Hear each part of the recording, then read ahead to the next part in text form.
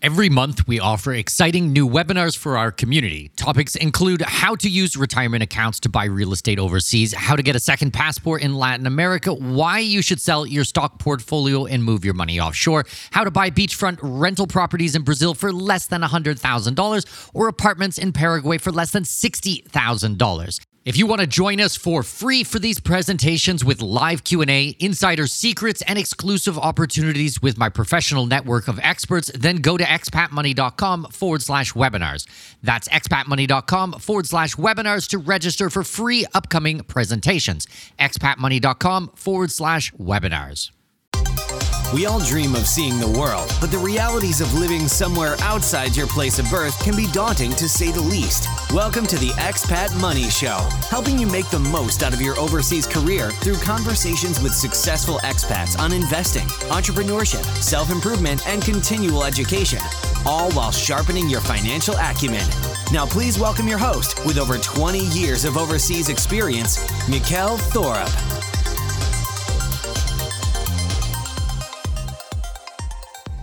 Welcome. My name is Mikkel Thorup, and this is the Expat Money Show. Today, what I want to do for you guys is do a best of episode. And I thought it would be pretty fun or pretty funny to do a best of rants episode for all of you, because there were several times where I went on a complete tangent on the show because a lot of things really pissed me off this year. Now, in general, I had a fantastic year. Company's doing good. Family is doing excellent. I am a happy person. I got to travel lots. But the world is a complete mess. And it pisses me off. You know, it really legitimately pisses me off. And a lot of people still don't understand what's going on. And in this episode, we tried to find some of those clips where, you know, I go on a bit of a tangent. So I hope that this is interesting for you. We picked a variety of different ones, not just one type of theme or one type of idea, but in between the interviews, if I went on a bit of a rant, we tried to dig that out and we thought we'd share it with you. Now, what I'm going to be doing in between the clips is letting you know which episode, and hopefully you'll have a chance to go back and listen to some of these episodes because there's some really, really excellent ones in this list, and I hope you guys have a chance to go back and listen to all of them. But before we jump into the episode, first and foremost, Merry Christmas. I hope you guys have had a wonderful holiday season. We got New Year's coming up real soon as well, and I hope you guys are going to have a ton of fun for New Year's. I'm not going anywhere this year for Christmas or for New Year's. We're actually going to be staying in Panama for the whole holidays, and I hopefully will not be moving until, I think, second week of January. I am headed back to Turkey one more time, or at least one more time, to deal with the stuff that you guys probably remember from previous episodes, but we should be on the tail end of that and should be finalizing things. So that's a quick update for you guys. And then I have a ton of other trips that I'm planning for 2024. I've got a bunch of trips that I'll be taking hub members and private clients to, which is going to be awesome. We've got the birthday party coming up. That's March 9th. You guys can grab tickets. This is a general invitation for any of my subscribers. If you guys want to come to Panama and hang out and meet a bunch of other like-minded people, then on March 9th, we're going to be doing my 41st birthday. Last year here in Panama, we had about 150 people fly in from, I think, 30 different countries, 28 different countries, something like that. I expect this year to be as big, maybe even bigger. We had so much fun last year. It was just really ridiculous. I put out a video actually about it. So if you guys want, you can check that out at expatmoneyshow.com/YouTube and go and search for that video to get an idea. But if you guys want to join us, you can grab a ticket at expatmoney.com. Go to the header menu, the top of the website. You'll see events, and then there's a drop down on there. And go to the birthday bash and pick up a ticket. I think it's going to be a ton of fun. We would love to see you and count this as an invitation for you. But that's it. Yeah, let's jump into the episode today. And we're going to be starting off on a clip from episode 237 with Jonathan Lockwood. And we're going to be talking about actual forgiveness. You know, I think that we started out on a bit of a light note, and forgiveness about everything that people thought and went through and understood or didn't understand during the time of COVID and masks and mandates and vaccines and all of these types of things. Let's roll it. Yeah, one of the biggest messages that we have on this program and in my work in general is really about community. We are trying to help people and bring them in. If you look at a lot of other people in this industry, they'll point fingers at you and say, how did you not realize this earlier? Or you're stupid for still doing this, or you're still doing these things, then you're bad, wrong, and evil. And actually, that's the opposite message of what I'm trying to do. Mine is, hey, if you didn't know before and now you do know, forgive yourself, because we all make mistakes and we do the best we can with the information we have at hand at that time. It happens in every aspect. And as someone is awakening or becoming more aware of how the world actually works and peeling back the curtain, you can't punish yourself. You can't punish your family members or your friends or anything like that. Everybody is on their own journey through these types of things. And it's not for me or you or literally anyone else out there to shame or make someone feel bad about it. You try to support them and help them and be there for them when they want to talk about things. But it should never be a instance where you pile on or make them feel worse about it. Right. I agree. And that there is some parallel to that with my cult experience. I remember coming to the conclusion, I used to say, I don't see the point in condemning a person who will figure out in 2 weeks what I figured out 2 weeks ago, just to boil it down, For sure. And then imagine someone that was 2 weeks ahead of you or a couple of months ahead of you now pointing their finger or waving their finger in your face because you didn't get it at the same time they got it. That doesn't really do us anybody any good. I think that as a whole, after 23 years of traveling, what I have seen is that people are inherently good. We are more or less the same in our capacity for love and compassion and warmth. There is a very small, minuscule minority of people who have seized control, who are not like us. These are sociopaths, but that's not the general public. With this divisiveness, they want to make it seem like the other side of the aisle, all of them are evil.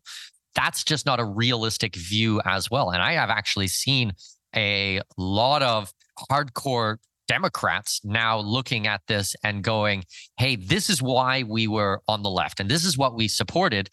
But actually, there's a whole bunch of stuff in here that is getting piled on and we don't agree with this part. So we might not be over here, but we're something else. So that's why I always kind of think of libertarianism, small letter L, not not capital L, but is the best from the left and the best from the right. It's really all about freedom, social freedoms and economic freedoms. I think that's what we need to be looking at.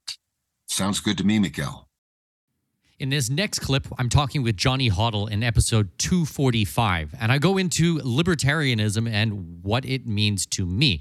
Now, we're also getting into a bit of the Stockholm syndrome that people seem to have with their government, which drives me bonkers. I've had to describe libertarianism many times on many different conversations. And one way that I like to describe it is libertarians are very far left on social freedoms. I don't care who you sleep with or what you want to smoke or anything like that. I don't care whatsoever. It's none of my business. So you do you, and that's amazing. So I absolutely applaud the left for this. And on the right-hand side, the right is supposed to be very much about economic freedoms, smaller government and less taxes and more pro-business. Absolutely. I fully support. I think that entrepreneurship is definitely the path forwards. So I like to take the best of the left and the best of the right.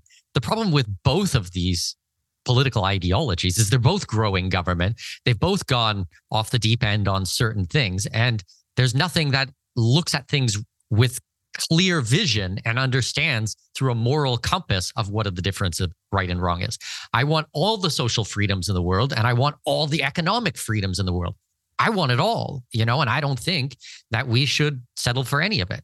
Now, you had said vote with your wallet, but what you've actually done in your life, and I've done in my life, and I encourage a lot of other people, is the Milton Friedman, vote with your feet. If you don't like the situation, peacefully remove yourself. And that's what this program is about. This whole program, my podcast, my work, my blog, the newsletter, everything like that is about freedom.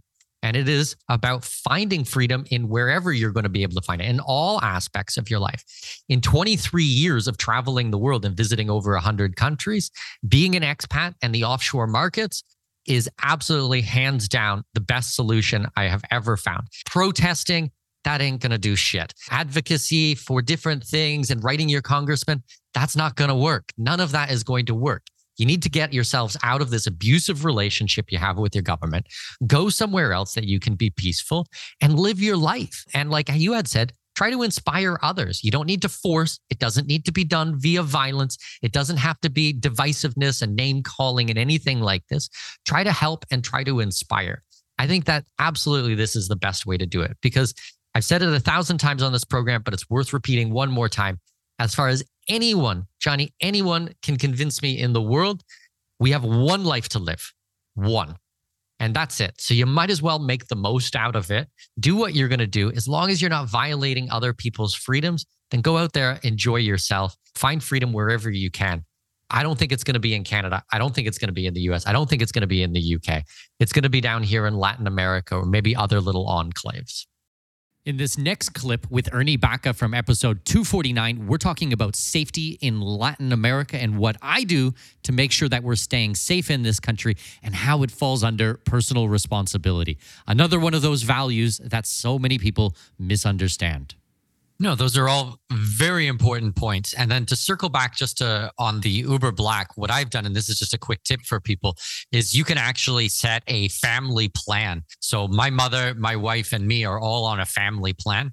And then I've set it up so that we get an email automatically when one of the cars picks someone up. And I've built a folder on my email. And so every single time, every single trip, I have it logged. So we know who the driver was, the license plate, where it was picked up, and where it was dropped off. And then it shares. So I get a notification from my wife when she goes to the supermarket and comes back. And when I go out for a business lunch, she gets a notification on her phone. And same with my mother. So that way we kind of always are looking out for one another. And we know what would happen if someone doesn't show up or is supposed to be somewhere and they're not there. It's like, well, where was the last place?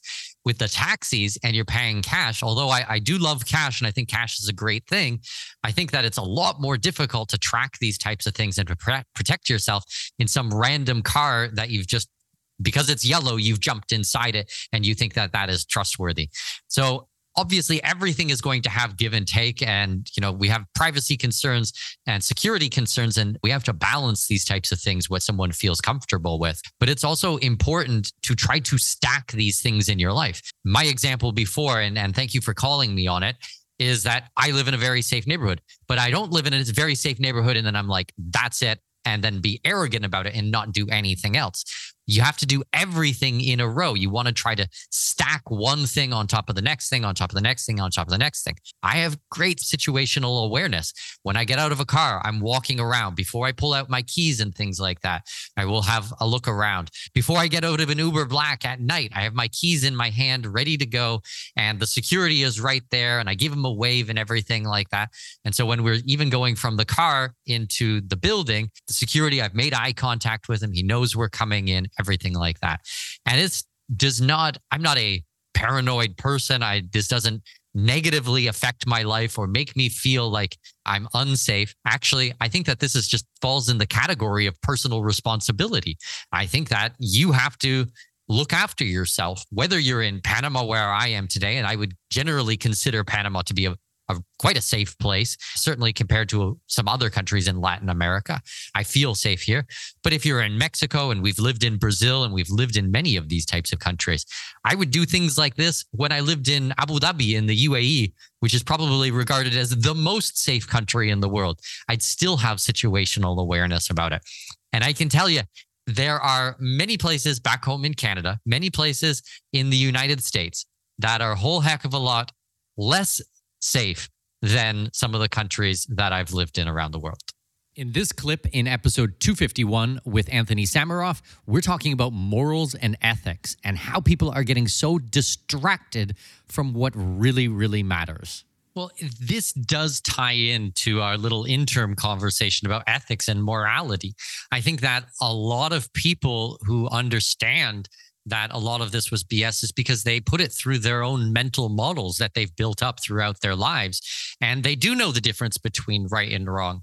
And I think that as someone who is freedom-minded, kind of holds everybody to the same standards. Like the standards that I hold myself to are the standards that I hold my relationships to and people in my family and who I choose as my friends, as well as the companies that I deal with. And I also believe this crazy, crazy thought that governments should be held to the same morals as everybody else. I don't see any difference between the individual, the company or corporation, or the government. I think that these natural laws that we discussed before are important on all levels, so that if you do have to have a conversation about these things, it should go back to a conversation about morals and ethics, the difference between right and wrong, opposed to the latest statistic or who quoted what or what Anthony Fauci said on a broadcast. Like, I don't care about any of that kind of stuff. I'm not going to spend my day trying to memorize this stuff. It doesn't matter to me. What matters is understanding how to be a good person and then using that as the filter for my life. And I'm not a perfect person. I am not holier than thou. I make 1,001 mistakes, but every day I try to do better than I did yesterday. And I have conscious thought about it where I'm always trying to improve myself and get more clear with myself. So true. In this clip, in episode 252 with Tom Luongo, episode Spit in the Eye of the Globalists, Tom and I are talking about supporting projects that support freedom and supporting people that support freedom and having a responsibility to do this. Don't just complain about things, but actually put your money where your mouth is. Help people who are trying to help others in this space, okay?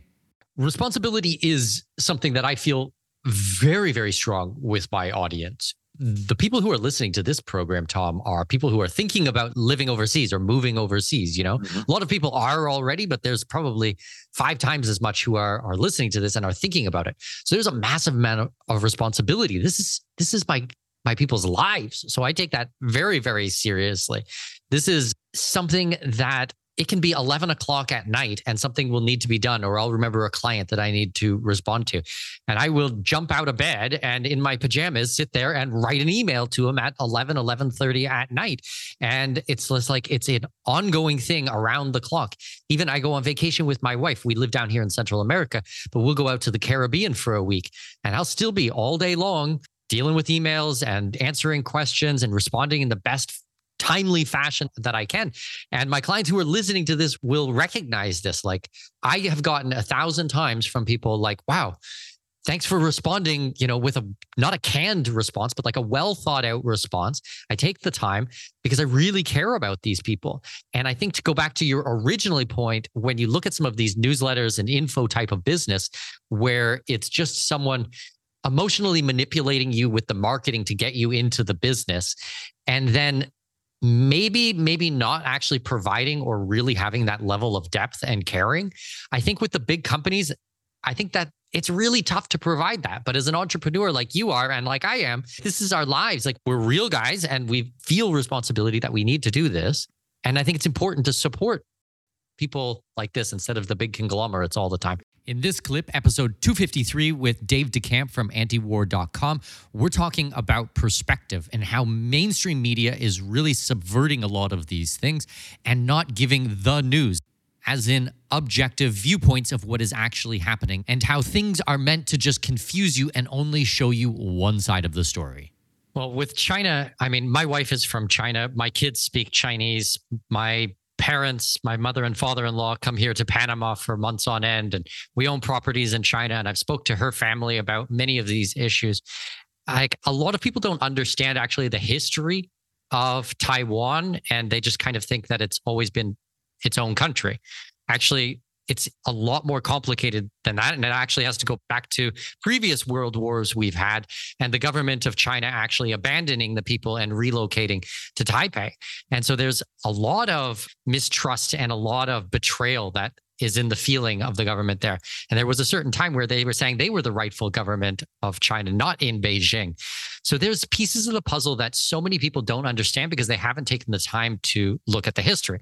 And it's the same thing with Ukraine. I mean, this is not was a peaceful country and there was no problems. And all of a sudden, one day, just crazy Putin decides he's going to cross the border. It's like, no, there's many things that have led up to this over generations. And I'm not justifying any of this. I'm just saying that we have to actually look at the realities of the situation and try to understand things from other people's perspective. If there's anything that being an expat will teach you, it is to look at the world in other people's viewpoints. I've been traveling extensively for my entire life, and I don't think just as a Canadian or just as a North American. I'm always trying to see, like, why are they doing this? But mainstream media is always going to paint things only in one direction. It is pure propaganda. It is crafted in a way. They have psychologists and psychiatrists who help them to figure out these things and keywords. And it is not the news. The news should be unbiased. None of this stuff is unbiased, actually, which is a good plug for why you guys should actually check out your work, Dave, because you actually are very upfront about what type of perspective and what type of lens you're putting all of your news out through. It's through a non-interventionist lens. You know where, if someone listens to it, what do they want out of this? Well, they want no war. I think it's pretty clear, and it's pretty on point with all of the work that you do. In this clip, episode 255 on CBI Shitstorm News, we're talking about what's happening with the European Union coming down on citizenship by investment programs and closing a lot of their borders with the ETAS. Now, this has been pushed back. It was supposed to be coming out in 2024. We'll see long-term what happens with this. Hopefully, they can roll it all back and we can keep things open. But honestly, the direction of the world right now is a lot of doors are being closed, a lot of windows are being closed, and programs are disappearing. Walls are going up everywhere. And I really encourage people to sort out immigration stuff sooner rather than later. You may have seen the headlines where Canada, New Zealand, the United States, and a whole host of other countries are going to be losing visa-free access to the European Union. This is insane. They're rolling out in 2024 what's called ETAS, E-T-I-A-S, and it's going to be an electronic visa system where you have to pre-approve to be able to go over there. They say it's going to be very fast and they say it's going to be very cheap, but any type of program where you have to ask permission in advance is a visa. I don't care what they say. So Canada, US, New Zealand, and a whole host of other countries are going to be losing visa-free access to the Schengen zone. What is going on in the world right now? We've gone on from having connections everywhere in the world to borders and walls going up everywhere. I just find the whole thing shocking. Then 2 days ago, as of the recording of this episode, St. Kitts has come forward and said that they're doubling the minimum investment for all applicants of their CBI program. So a single applicant was down to $125,000 US. They have now doubled it to $250,000 for a single applicant to get citizenship by investment in St. Kitts. Now, an applicant with a spouse was at $150,000. Now it's at $300,000. So this is a massive jump. And when you add on to that legal fees and application fees and government fees and due diligence fees and all of these types of things, I bet when the dust settles, you can probably expect it to be around $400,000, $430,000, $420,000 for a family. That is a solid chunk of change. Now, you might remember back in February that I offered to take a group of my clients through the process for St. Kitts. And we did. We had 12 families that came through with me, and all of our applications are in. I even did my own. I did my St. Kitts citizenship by investment. And as I said, we are probably about 30 days, 35 days away from hopefully receiving our citizenship. Now, as far as my understanding goes, for everybody who already put their citizenship application in, this should not change the price point whatsoever. But if your application was not filed by the time this went forwards, then that is going to be a massive problem. And I think that you are going to be SOL, to be honest. All of these changes come with a response to the EU coming down hard on the CBI countries. They lay down a set of guidelines or parameters that these countries will have to follow. The principles are sixfold, and I'm going to try to go through them as fast as possible, and I am quoting the Associate Times who published this information. So number one, enhanced due diligence on CBI applicants. The principle of enhanced due diligence refers to a more comprehensive and detailed scrutiny process to be conducted on all applicants of the CBI programs. This process is aimed at mitigating risks related to fraud, money laundering, and other illicit activities. It involves the in-depth examination of applicants' background, financial dealings, and overall credibility. According to the EU's Commission's guidelines, the thorough examination should be conducted by third-party due diligence firms of high repute based in the EU, US, or UK. Not sure exactly why they can only be put forth in those countries. What's wrong with the other 190 countries in the world? Anyways, the requirements for these firms to be reputable and third-party ensures that an unbiased, unprofessional, and rigorous assessment, thereby enhancing the integrity and security of the CBI programs. So, since when is the US, UK, or EU unbiased? That's a little bit silly, but okay, let's continue. And this clip with Sam Ravello in episode 240, we're talking about the excuses that people make for not learning a language. But honestly, you can use these excuses that people have for so many things in life. And really, it absolutely drives me nuts. You know, I want people to take responsibility for themselves. I want people to understand that you can do anything in the world that you want to do, as long as it is honest and ethical, as long as you're not hurting anybody else, then you guys can go out there and do these types of things. Honestly, I am not special. Really, I am not special whatsoever.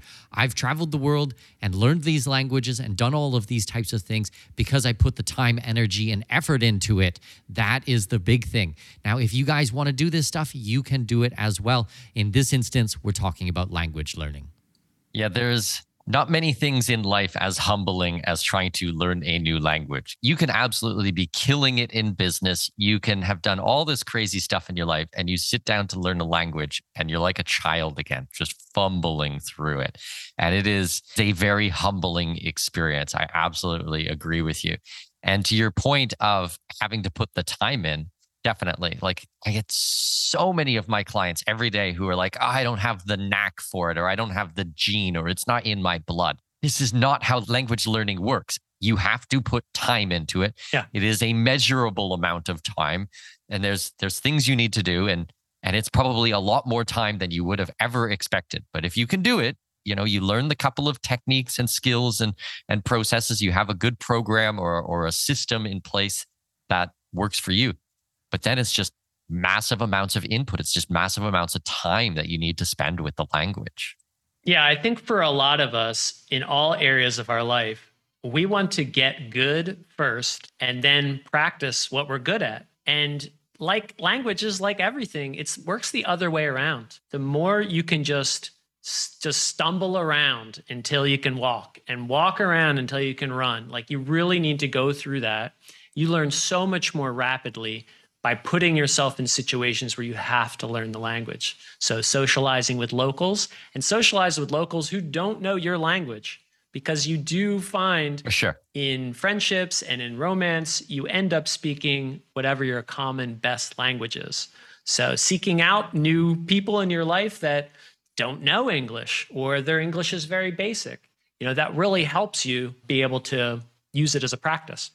And sometimes people have this type of fear, like if they make a mistake in this type of thing, like someone is going to hate them, or it's going to be dire consequences. Actually, people are really patient, and they get pretty quickly that you don't speak the language. And so we'll be very understanding to go through these things with you. And this is not a life or death situation in pretty much any of the cases. Like, I've never seen where it's a life or death.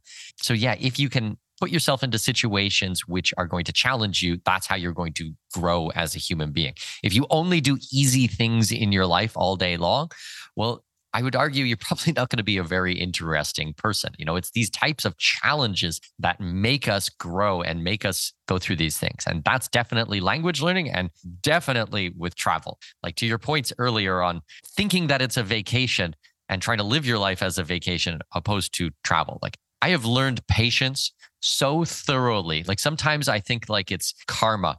I was put back on planet Earth to learn patience. And for that, I was given travel, because, oh my God, I've traveled pretty extensively throughout Africa, where you are right now. And it's like, you really have to have some serious patience in place. Otherwise, your head will just explode.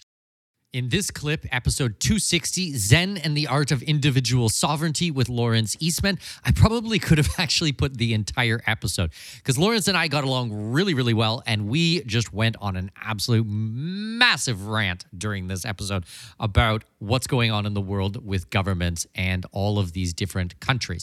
Now, in this clip, what we're going to be talking about is some of the technocrats and the globalists and what is going through their brain. These are really disturbed individuals, and we just went nuts in this clip. Enjoy. The name of the game going forwards is finding inept, stupid, and impotent governments and living there. I don't want to be in a country that controls and tracks and spies on and has absolute power. And whether they got that absolute power through democracy, which I think is a complete farce anyways, or they seized it, the end result is they still have absolute power. So I would rather be in a country where they just don't have that level of power. And honestly, they don't care. They're in there for 4 years. They're very open about it. They're going to go in. They're going to steal and be corrupt and get everything they can. They're going to completely rinse it. And then they're going to go out and then they're done. I mean, then it's like retirement and they're just going to drink nice wine and sit on their yacht and enjoy their lives. And they're not going to be in the spotlight anymore. They're not going to cause any problems. It's the sociopaths that are really they get off on power. Like, I think it's like this sick, I don't know, sexual type of thing on power that really excites them, enforcing it on other people, which is such a bizarre concept. Like, even saying it, like, I can see it, I can recognize it, but I don't understand it because I just don't have that in me. It's never been in me. And I think in almost every person in the world, it's just not in them. But the people that are in power, especially in these large police state Western countries, it's there. Like, it's just fully there. Well, the system filters for those people to rise to the top so that they can watch each other's backs, because these people are twisted and demented and psychologically flawed at best. Yeah, there may be something much weirder and darker going on behind the scenes that we can't even see, but at best, they are just psychological demons. But like you said, what we have to do is to stay one step ahead of this technological onslaught by going backwards in time, going back 100%. To places where they're not going to be enforcing any 5G rollout with drones and all the other stuff for at least 20, 30 years. And who knows what can happen in that period. So that's what I'm doing, is I'm trying to go back in time where there's less chance of them being able to roll this out. Because that's another thing, is that up until this point in history, at least in the West, they need consent because it's almost impossible for them to enforce these crazy rules and regulations because they don't have enough state agents to be able to do it. So what they do is it's far cheaper to manipulate you psychologically to get you to consent to do it. So they don't need the police in the first place. But as more and more people wake up, it becomes harder and harder for these fruitcakes to enforce these crazy laws upon you. Now, with this technological revolution that we're on the cusp of, is that's what it promises these psychopaths, is that they'll have robots which will be able to enforce these laws for them anywhere within their jurisdiction. And that's the difference, I think, between the past and that it'll become harder, or that's what they're threatening. It will become harder for dissidents or people who are awake or people who are aware of what's going on to navigate their way through the traps and the mines that are being set by these people in power. And it's why they're trying to take away cash, because cash is the last private resource that we can use to trade amongst ourselves without the state being involved, even though we know they're involved because they can inflate and deflate the currency, but at least we have the opportunity to trade in private. I think that's what they're trying to head towards, is this dystopian hellscape where they can enforce all of these rules and regulations where normally most of them would just be enforced voluntarily by a group of people who were happy to take the Dunkin' Donuts in the first place, you know? Yeah, absolutely. I live in Panama, and I've had people who have read random news headings in Panama saying this, saying that, like WEF is coming to Panama. It's like, okay, so a couple of quick ones. I had a private client who was here last week to get their immigration, and she was a little bit worried about this stuff. And then she went through the immigration process, and they made her sit there and wait while they went and got her file. They have to go down to the basement. They have to open a box and they have to pull out a like cream colored envelope with her documents in it, and then like everybody's walking around, passing around folders and paper copies of everything. I like that, like this is like, let's go back to the 1980s or something. And, this is a good system. I like this very much. And then the other one was when I first arrived to Panama and I opened my first bank account here, I went up to the teller. This was only like 4 years ago, four or 5 years ago. I went up to the teller to deposit cash and she had a calculator with a roll of paper on it. And she manually typed it in. And that was the receipt, was this paper receipt from a manual typewriter or manual calculator. That's how my banking was done. I was like, amazing. I'm home. This is what I want. I want to go backwards in time. In this clip from episode 258 with Max Borders, we're talking about the long shot odds of governments actually reforming themselves, specifically Western countries realizing what they're doing and actually going back to normal. Well, on your point about reform and pain, the government feeling pain, I had breakfast with a potential client maybe 2 or 3 weeks ago, Canadian, who was down here in Panama to visit me. We sat down for an hour. And we're talking about the exit and how this happens. So 2 points I want to make about this. Number one is that the tax base in Canada of productive people, these are business owners, entrepreneurs, highly paid professionals, are fleeing the country in droves. I work with a very small tax law firm in Canada, and they do all my deemed dispositions for my clients, and they sign off on all of the strategies that we do. Just last year, they had over $1 billion of capital flight. And I mean, this is a couple person law firm. This is not one of the big law firms or multinational law firms, over $1 billion worth of capital flight from Canada. And when we take clients to go through the exit, the gentleman I was sitting with was asking me, how many of these cases are challenged by the CRA? And I said, pretty much none. I mean, none of them, because my perspective is that they want conservatives and libertarian people out of the country. And they don't care how you leave, but they want you gone. And so it's not a question of, are they going to feel the pain? Is this tax base going to slip away from them? Are they going to lose their money and what's feeding their coffers? They want you all gone. It's war. And the faster you go, the happier they will be. And that's why I think a place like Canada, we're going to see massive amounts of not just capital flight, which I'm describing right now, but human flight of essential resources and skills and educated people to perform tasks. I think that we're going to see a massive hole in the economy in a place like Canada. And that's a scary thought. I grew up and I liked my country very much, and it was a beautiful place, and I had a great childhood and was outdoors and enjoyed the weather, and there's lots of really nice people there. But the Canadian federal government, once again, as we were talking about federal governments, is disgusting, and they're evil, and they hate you. So my point is that reform and are they going to change and things like this, I would say no. In this last clip, episode 271 that we recently did, I'm talking about my adventures of going to and coming from the Liberty in Our Lifetime conference. Now, this is trying to come into Cuba and trying to get out of Cuba, and really what it is like at immigration going into a communist country in 2023. And really just how shocking it is that people still think that communism is going to work and that ideas like this are helping anybody in the world is just absolutely mind-boggling.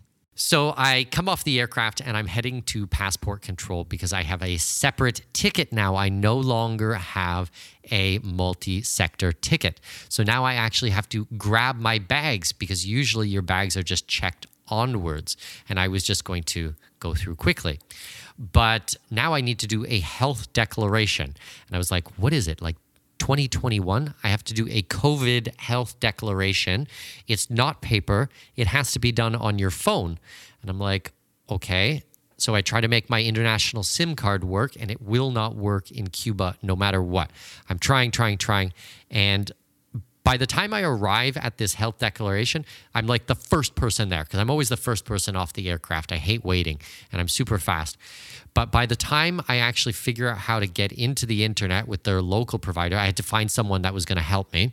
They logged me in. There must be about 300, 400 people behind me. I was like, holy moly. So it takes about 15 minutes or so to fill this out. I show that to them. Now they let me up to immigration. But we get up to passport control and they want a visa for me to enter Cuba. I'm like, Canadians don't need a visa to Cuba. He's like, yes, they do.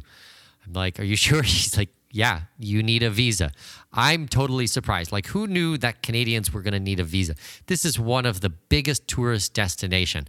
So I end up basically arguing with him. Like, I don't suggest arguing with immigration or police officers or these types of people, but don't know what else to do.